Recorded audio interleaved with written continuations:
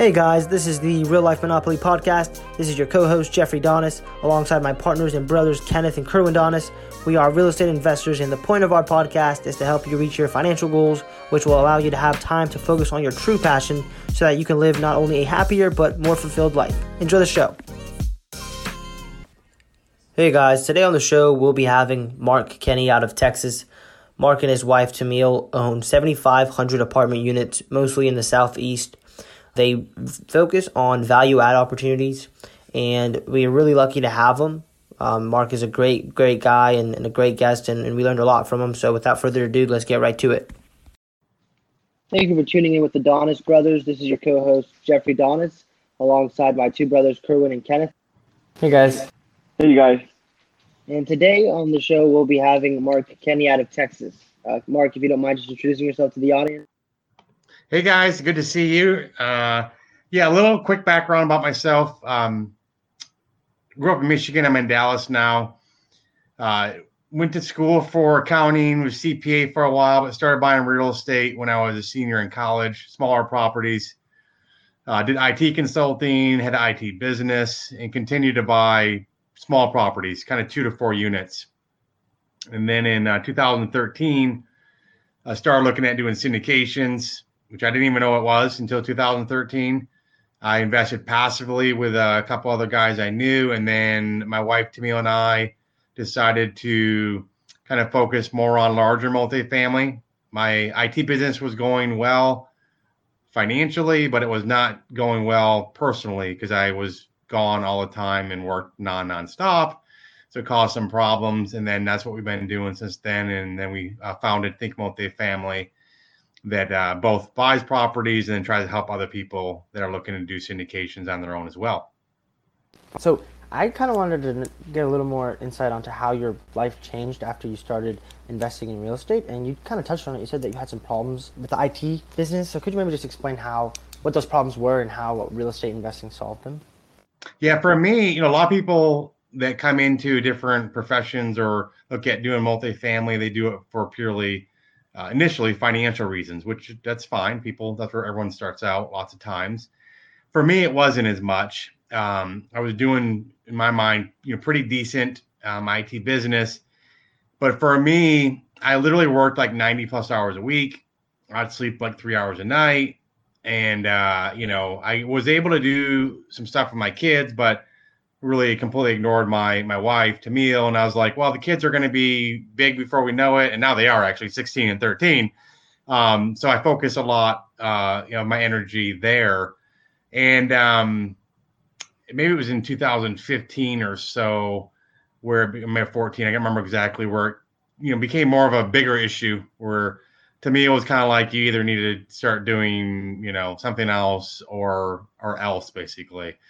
And I had a decision to make. I mean, I could have said, well, I like doing IT. I'm,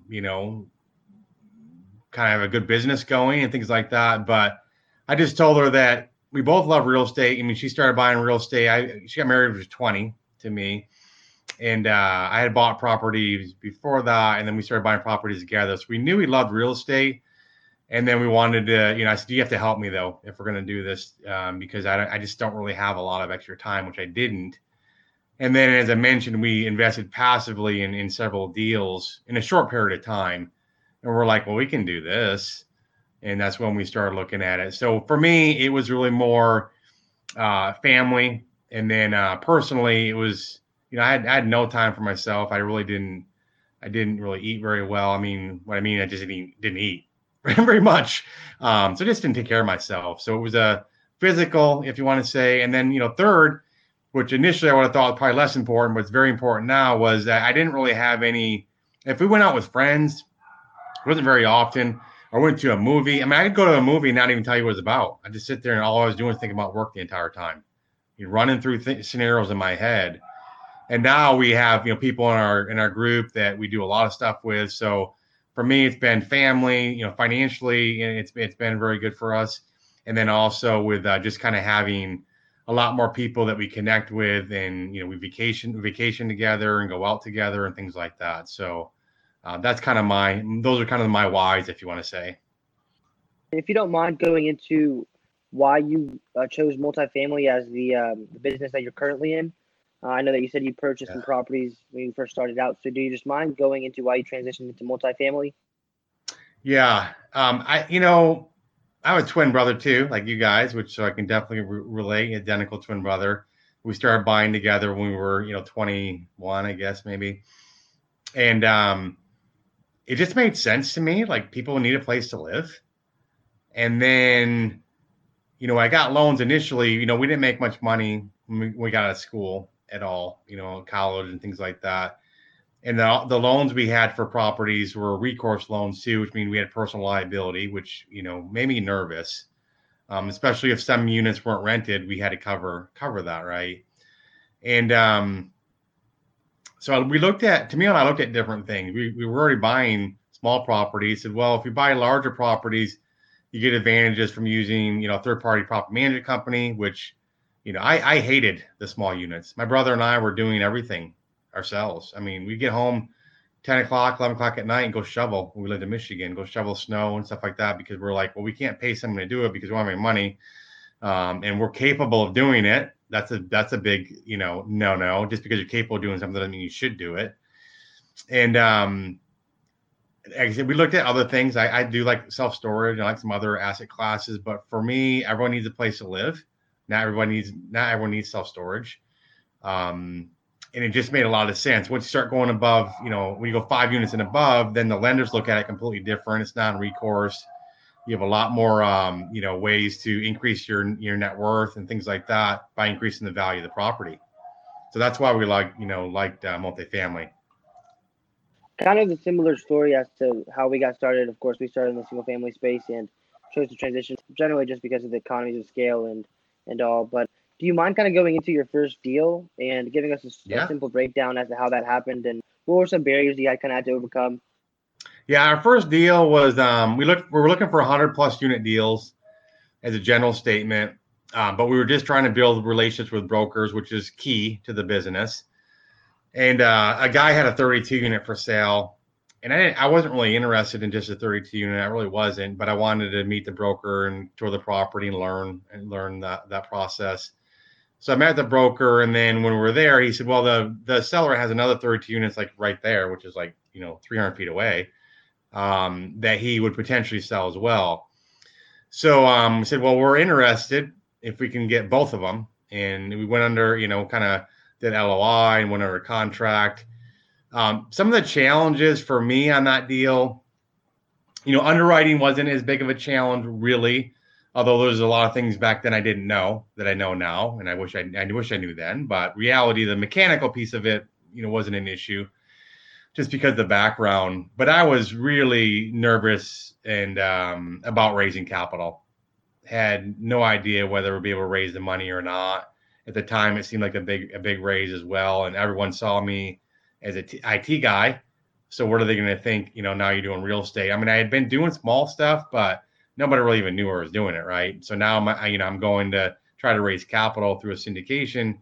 That was a big fear for me.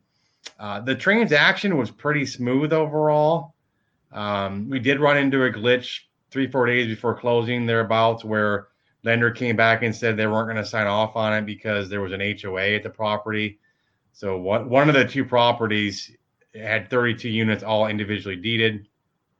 They were never condos or anything like that.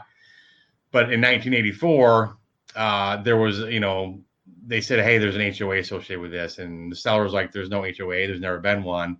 But we had to kind of get over that hurdle there. So that's something that we didn't plan on happening, and threw a wrench in it and actually pushed closing out a little bit too in order to make it happen like a week or two. But we got around that. But that's really the only kind of glitch we ran into during the transaction. You did touch on it a little bit about your fear of raising capital, and I think that's something that most people would be afraid of. So could you maybe explain how you went about raising that capital? Yeah, fortunately, Tamil and I were all in. Like we're gonna start doing larger properties. So we were going to events and meetups and things like that, and we just kind of started meeting a lot of people. And then in addition, I had people from the IT industry that most of them made decent money and had some capital where they could, potentially invest in some deals, and that helped as well. So I just kind of I reached out to people that were, I had fortunately I had a pretty good email list just from people I had done IT business with, but they didn't necessarily know I was doing larger multifamily. And then one thing I did is any event I would go to or meet up, I would actually, any information I'd get from somebody, I would always follow up within 24 hours without a doubt. And that's where a lot of people fall down in my mind, is that they go to these events, they spend, sometimes thousands of dollars to go between travel, and they waste their weekend potentially, in my mind, because they're not actually building any relationships while they're there, and they don't follow up with anybody, and they have a big stack of business cards on their desk. So that's one thing that Tamil and I did, pretty well, was follow up with people, and then I get on a phone call with as many people as I could. So that's just, it sounds so fundamental, but I can tell you there are tons of people that don't do that simple thing. If you can do that, you're going to set yourself apart from other people. So just to kind of follow up on something you mentioned earlier regarding when you were a limited partner in some deals you mentioned. When you would approach a general partner, what were some things you were looking for, and how did you vet them? Okay. Yeah, so the first guy I invested with, I had already known for like 10 years or so. So for me, it was more vetting the deal. And I was able to kind of vet the deal in my mind, even though I had probably pretty limited knowledge at that point in time, but I could figure out, just, from looking at trends and things like that, I was able to do that. So that one, really probably doesn't count too much. And then the second and third one I did was with a guy that I had met at an event, and they had a pretty big operation going already. At that time, it's probably 100 million a year or so, which seemed like a lot for sure at the time. And I knew some people that knew this guy, so I asked around. It's a small world. You ask around, you kind of get kind of the lowdown on different people. But there are certain things you're gonna want to know. How long you've been doing it? Have they ever had any issues? If they've had issues, how could they have prevented it? Those type of things. And then some of it's just more like, how much are they asking you to invest? Are they invest? Is it $50,000 investment, or is it a $250,000 investment that they're asking for? And then the potential returns and things like that. But there's a whole slew of questions you should probably ask. We have actually on our website too, questions you can ask before you invest. And then there are other things like, have they ever filed bankruptcy? Have they ever, defaulted on loans? Ever been removed as a manager? Those type of things. But first guy was easy and knew him for a long time. Second guy had already been doing it for a while, pretty well established operation. And then I had asked around from other people I knew in the industry. You're investing a lot of money, and so you want to make sure that these people are trustworthy. And just to kind of flip it around, from the general partner's perspective, what are some different kinds of structures these deals can take on? Yeah, so I would say, initially I would make the structure as simple as possible. Personally, I wouldn't make it super complicated, because if people are confused reading something, or you're trying to explain it to them, they'll just go in a mode where they don't want to take any action because they're confused, right? What we typically do is like an 8% preferred return, which means the investors will get the first 8% before we as managers share in anything. So first 8% to the investors, and then above that, there's some sort of split. Maybe it's a 70-30 split, 70% to the investor, 30% to the managers. You can do other things. We've done 80-20 splits flat out, no preferred returns. So it's 80% to the investor and 20 to the managers. We've done some waterfall. Waterfall, just a fancy word saying that the splits change when something happens, like an event happens, or you hit certain thresholds. So if you expect to make, let's just say, an internal rate of return of 15%, you might say, if we make anything above that, then we're going to split, instead of 70-30, it's 60-40 or 50-50, things like that. To me, the deals need to make sense for what you're looking for. So if you look at a deal and you say, well, this deal looks better than that deal from a return standpoint, you have to be conscious when you're a limited partner. One deal might not pay any distributions for 12 to 18 months because it's a really large value add deal. The other one might start being paid right away because it's more stabilized. So a lot of investors look at just the overall numbers. They don't realize how a couple little tweaks here and there can make the returns look much, much better. In fact, I did a webinar series on that as far as tricks people play, to try to make the deal look better. But you have to be careful of that. If you're interested in cash flow, focus on cash flow.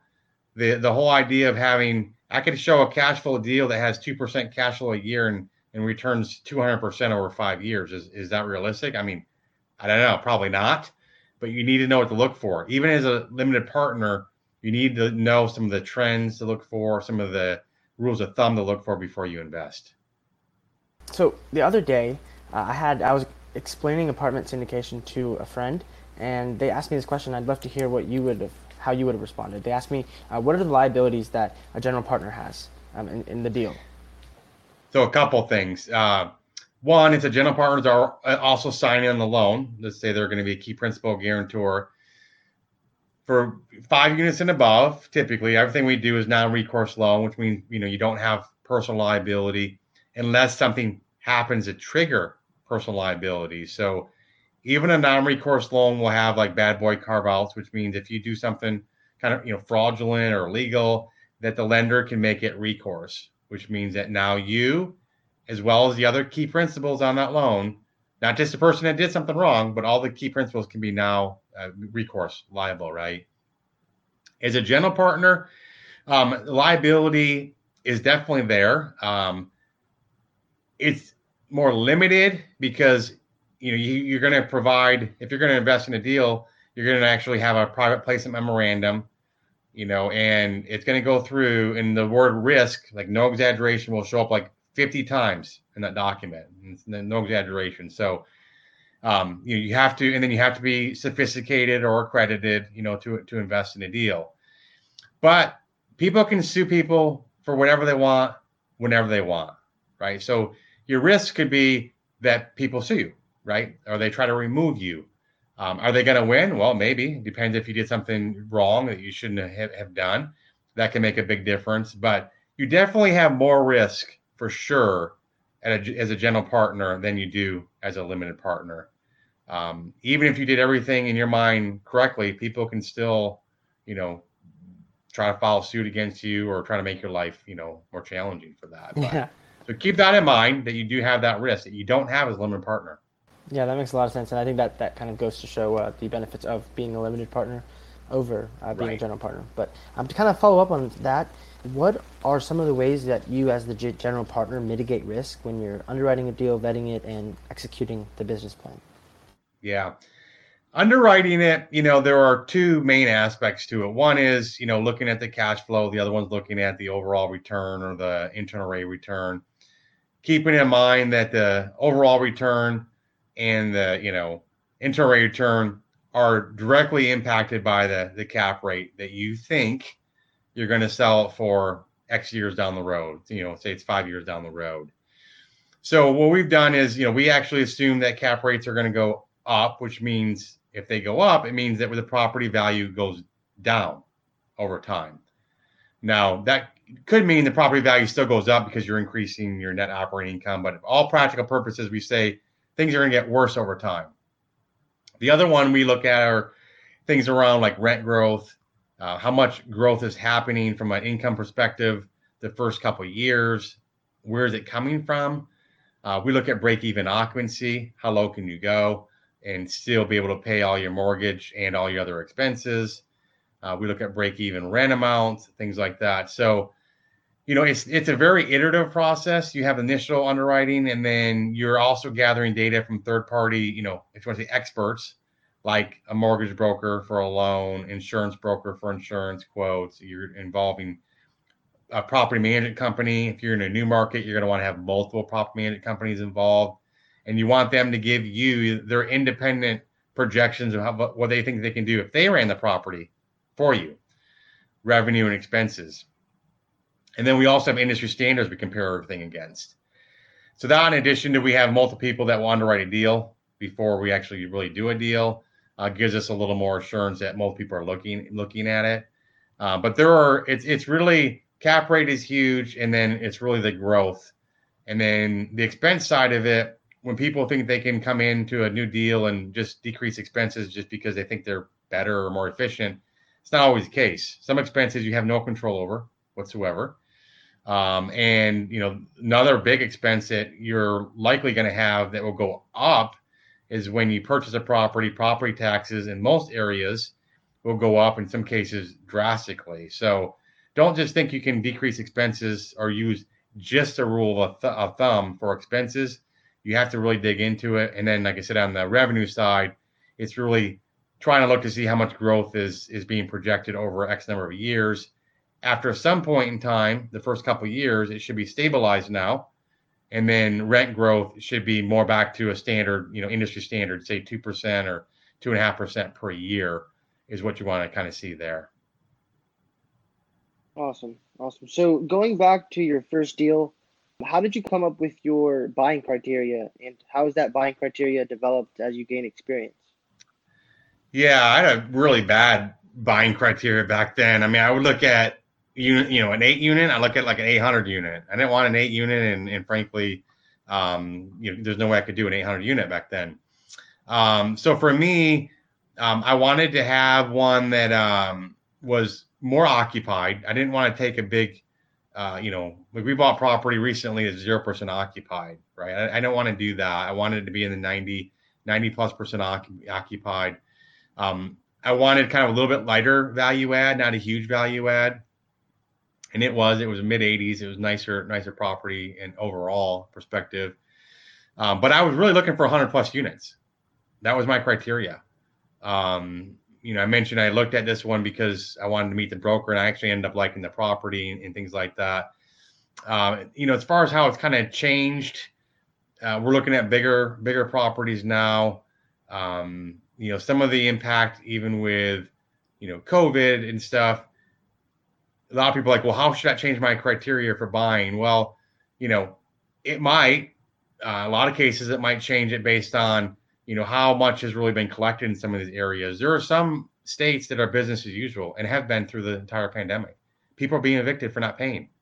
There are other states where, the judges are, even if it's kind of a landlord friendly state, the judge is like, well, hey, you know what? We're closed for like months at a time, or we're backed up, and people can live there for free. So that's something we're paying a little more attention to, is how have things fared from a collection standpoint. Occupancy, I can have a building 100% occupied, people living there for free, right? I mean, that doesn't do any good. I also personally, if I'm looking at properties for myself, I like more of the, 80s and 90s construction with, maybe that $5,000 to $7,000 CapEx. That's kind of what I like. We'll do other properties. We'll do properties that are 60s and 70s construction, but those are the ones that I like overall.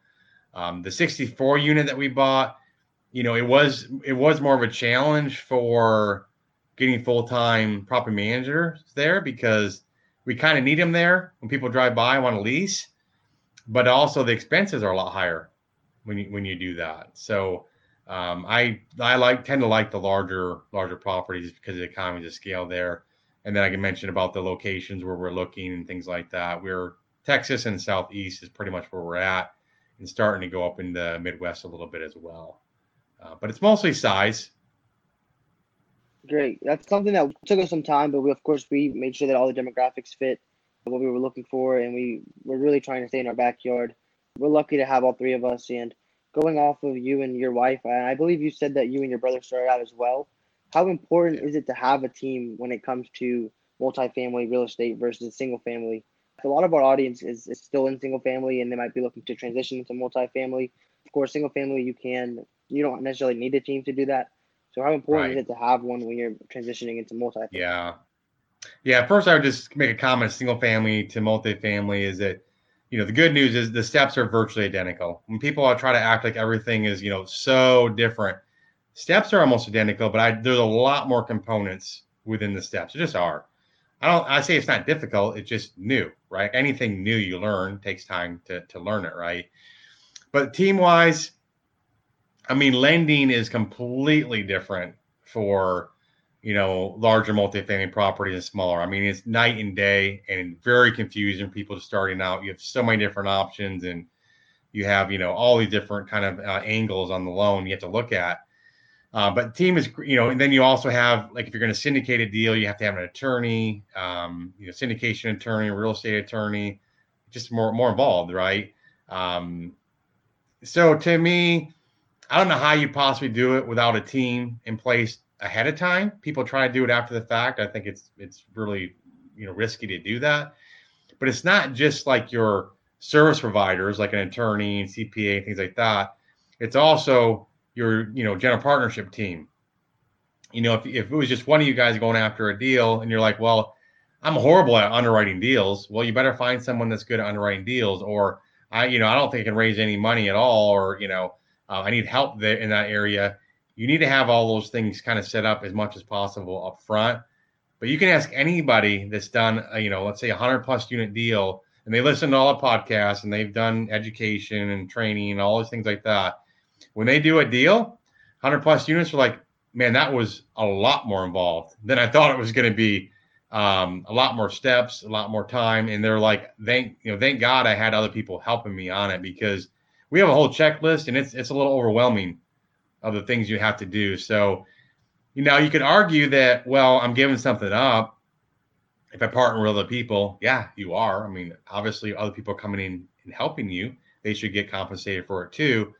But the amount of time you spend, you can go a lot faster with a team. You just can. And you can work hopefully in areas that you like and that you're good at, and maybe not work in areas. I know you guys split up your roles and responsibilities. Tamil and I do too. Took us a while to kind of get there to figure out who was doing what. But that's an important thing. So having a team in place up front is just critical in my mind. We have another syndicator who said they're not buying right now. They're putting that on hold. So I was just curious, if you are buying right now, well, what makes you feel like that right now is an okay time to buy? I'm just curious. Yeah, when someone says I'm not buying right now, there's a difference between I'm not buying right now, I'm not looking right now. A lot of people are saying they're not looking right now. I don't know why you've stopped looking, frankly. I mean, unless you just like, you're so overwhelmed doing something else. But those relationships with brokers, let's say nothing happens for 3 or 6 months, but you're developing those relationships with the brokers and you're top of mind, and the other guy goes, dormant for 6 months. It just doesn't make any sense to me. I was on multiple podcasts during, right in the middle of COVID, and people are like, oh, I'm not looking at any deals right now. I'm like, why? Why would you not? Brokers have more time right now than they've had in years to, especially if you're new, to kind of build a relationship with them. So for us, is it trickier now? It is. I mean, reality is, instead of things getting less expensive during the pandemic, they've gotten more expensive, but there's still deals out there. And you have to be working with these relationships with brokers. And for us, we haven't compromised on our underwriting to just get a deal. Will we have to look at more deals to get deals? Probably. But just to say I'm not either looking or not buying right now, frankly, it doesn't make any sense to me whatsoever. It just doesn't. So we're looking. We did a bunch of deals last year, but it was a lot of work, right? We had to look at more deals than we typically do, and there's some areas that we own right now that are completely crazy, silly pricing, and we're not really looking as much there. We're trying to look at other areas, but there are a lot of other areas in the country that you can still get really good deals, frankly, on. So, like I said, we're not compromising on underwriting. That's the biggest thing. And then we're continuing to build these broker relationships and making them stronger. Awesome. Well, yeah, I definitely appreciate, you kind of touching on that. So I know that, of course, you started in single family and then kind of scaled your way into multifamily and did your first deal. And it's been 20, 25 years now.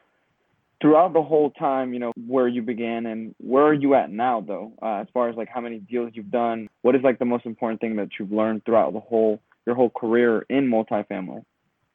Yeah. Well, you ask how many transactions I've done. Is that your question or no? Okay. Yeah. What is like the most important ththing you've learned with all that experience? Yeah, I've done, I think it's at least 59 transactions total. Currently we have, 7,500 or so. We've done probably about 9,500, 10,000 or so doors total. Most of that was since 2013, because before it was smaller. The number one thing, and it doesn't matter, it doesn't have to be a coach or mentor, but to find somebody that's doing what you want to do. Could be somebody you met at a meetup, that's willing to partner with you, but somebody that has done what you want to do from a business perspective, and teaming up with them and providing some sort of value to them. But also, it's not just someone that's done what you want to do. In my personal opinion, you need to find people that are like-minded. When the trust, the integrity, character. No one's going to sit on a podcast or stage and say, I don't have any integrity or character. Well, there are a lot of people out there that don't. So it's also that aspect of it, which is even more important in my mind, is teaming up with people that are kind of equally yoked, like-minded, and that you like to work with. There's really no reason to work with people you don't like to work with, in my mind. Like, why? You have a choice who you work with. So don't get so desperate that you just find somebody. We've seen people that have been, lured in by people that, frankly, if they knew, even a couple of things these guys have done, they would not want to be doing business with them. So just be careful, to go a little bit slower.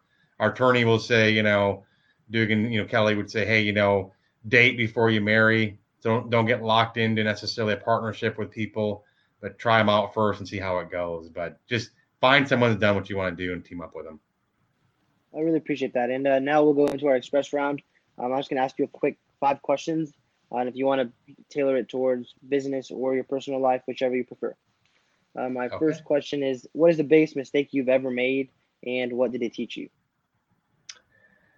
The biggest mistake I ever made probably was ignoring my wife. It taught me to get my life in balance, frankly. That's probably the biggest mistake I made.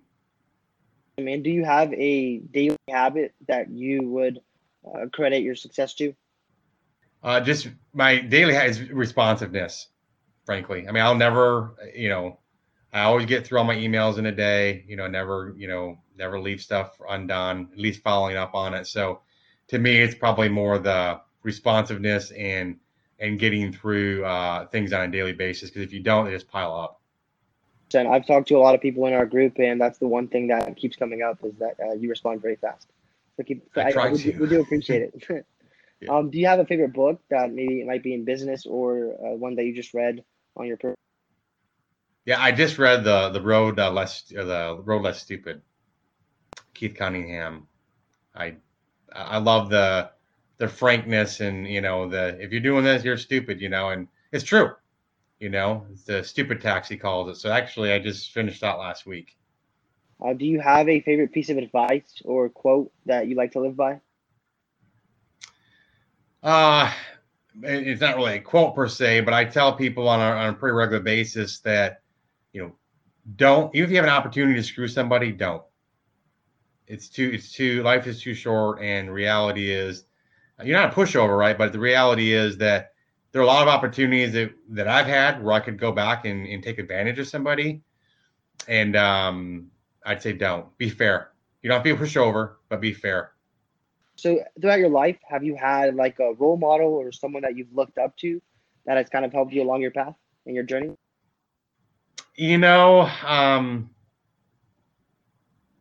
Not much, frankly, and it's unfortunate. I think there are a lot of people that people look up to and they find out things about, and like, man, I was, so I think if you put if you want to say your faith in a man or a woman, that they're going to disappoint you. I mean, I try to live by, the Bible. I really do. And so it'd be more, Jesus and the way he lived his life. But growing up, we really didn't have role models for entrepreneurship or anything like that. My parents were really hard workers, both of them. So that was kind of a role model as far as how to work hard, but not necessarily how to work smart. I don't mean that derogatory. I'm just saying they just didn't know, right? But they definitely taught me how to work hard, but not necessarily from a business perspective. So not as many people in my life, probably that perspective that I wish I did have. What's your favorite way for people to reach out to you or get in contact with you? Yeah, just my email, Mark, M-A-R-K, @thinkmultifamily.com. That's the best way to get a hold of me. So I appreciate it. And I know my brothers and I really appreciate your time. No, thank you, guys. Good seeing you. Mark. Take care. Have a great day. Thank you for listening to the Real Life Monopoly podcast with the Donis brothers. If you want to learn more about what we do, make sure to visit our website, www.donisinvestmentgroup.com. And if you aren't already, make sure to follow us on all platforms at Donis Brothers. Let's be great today. Have a good one.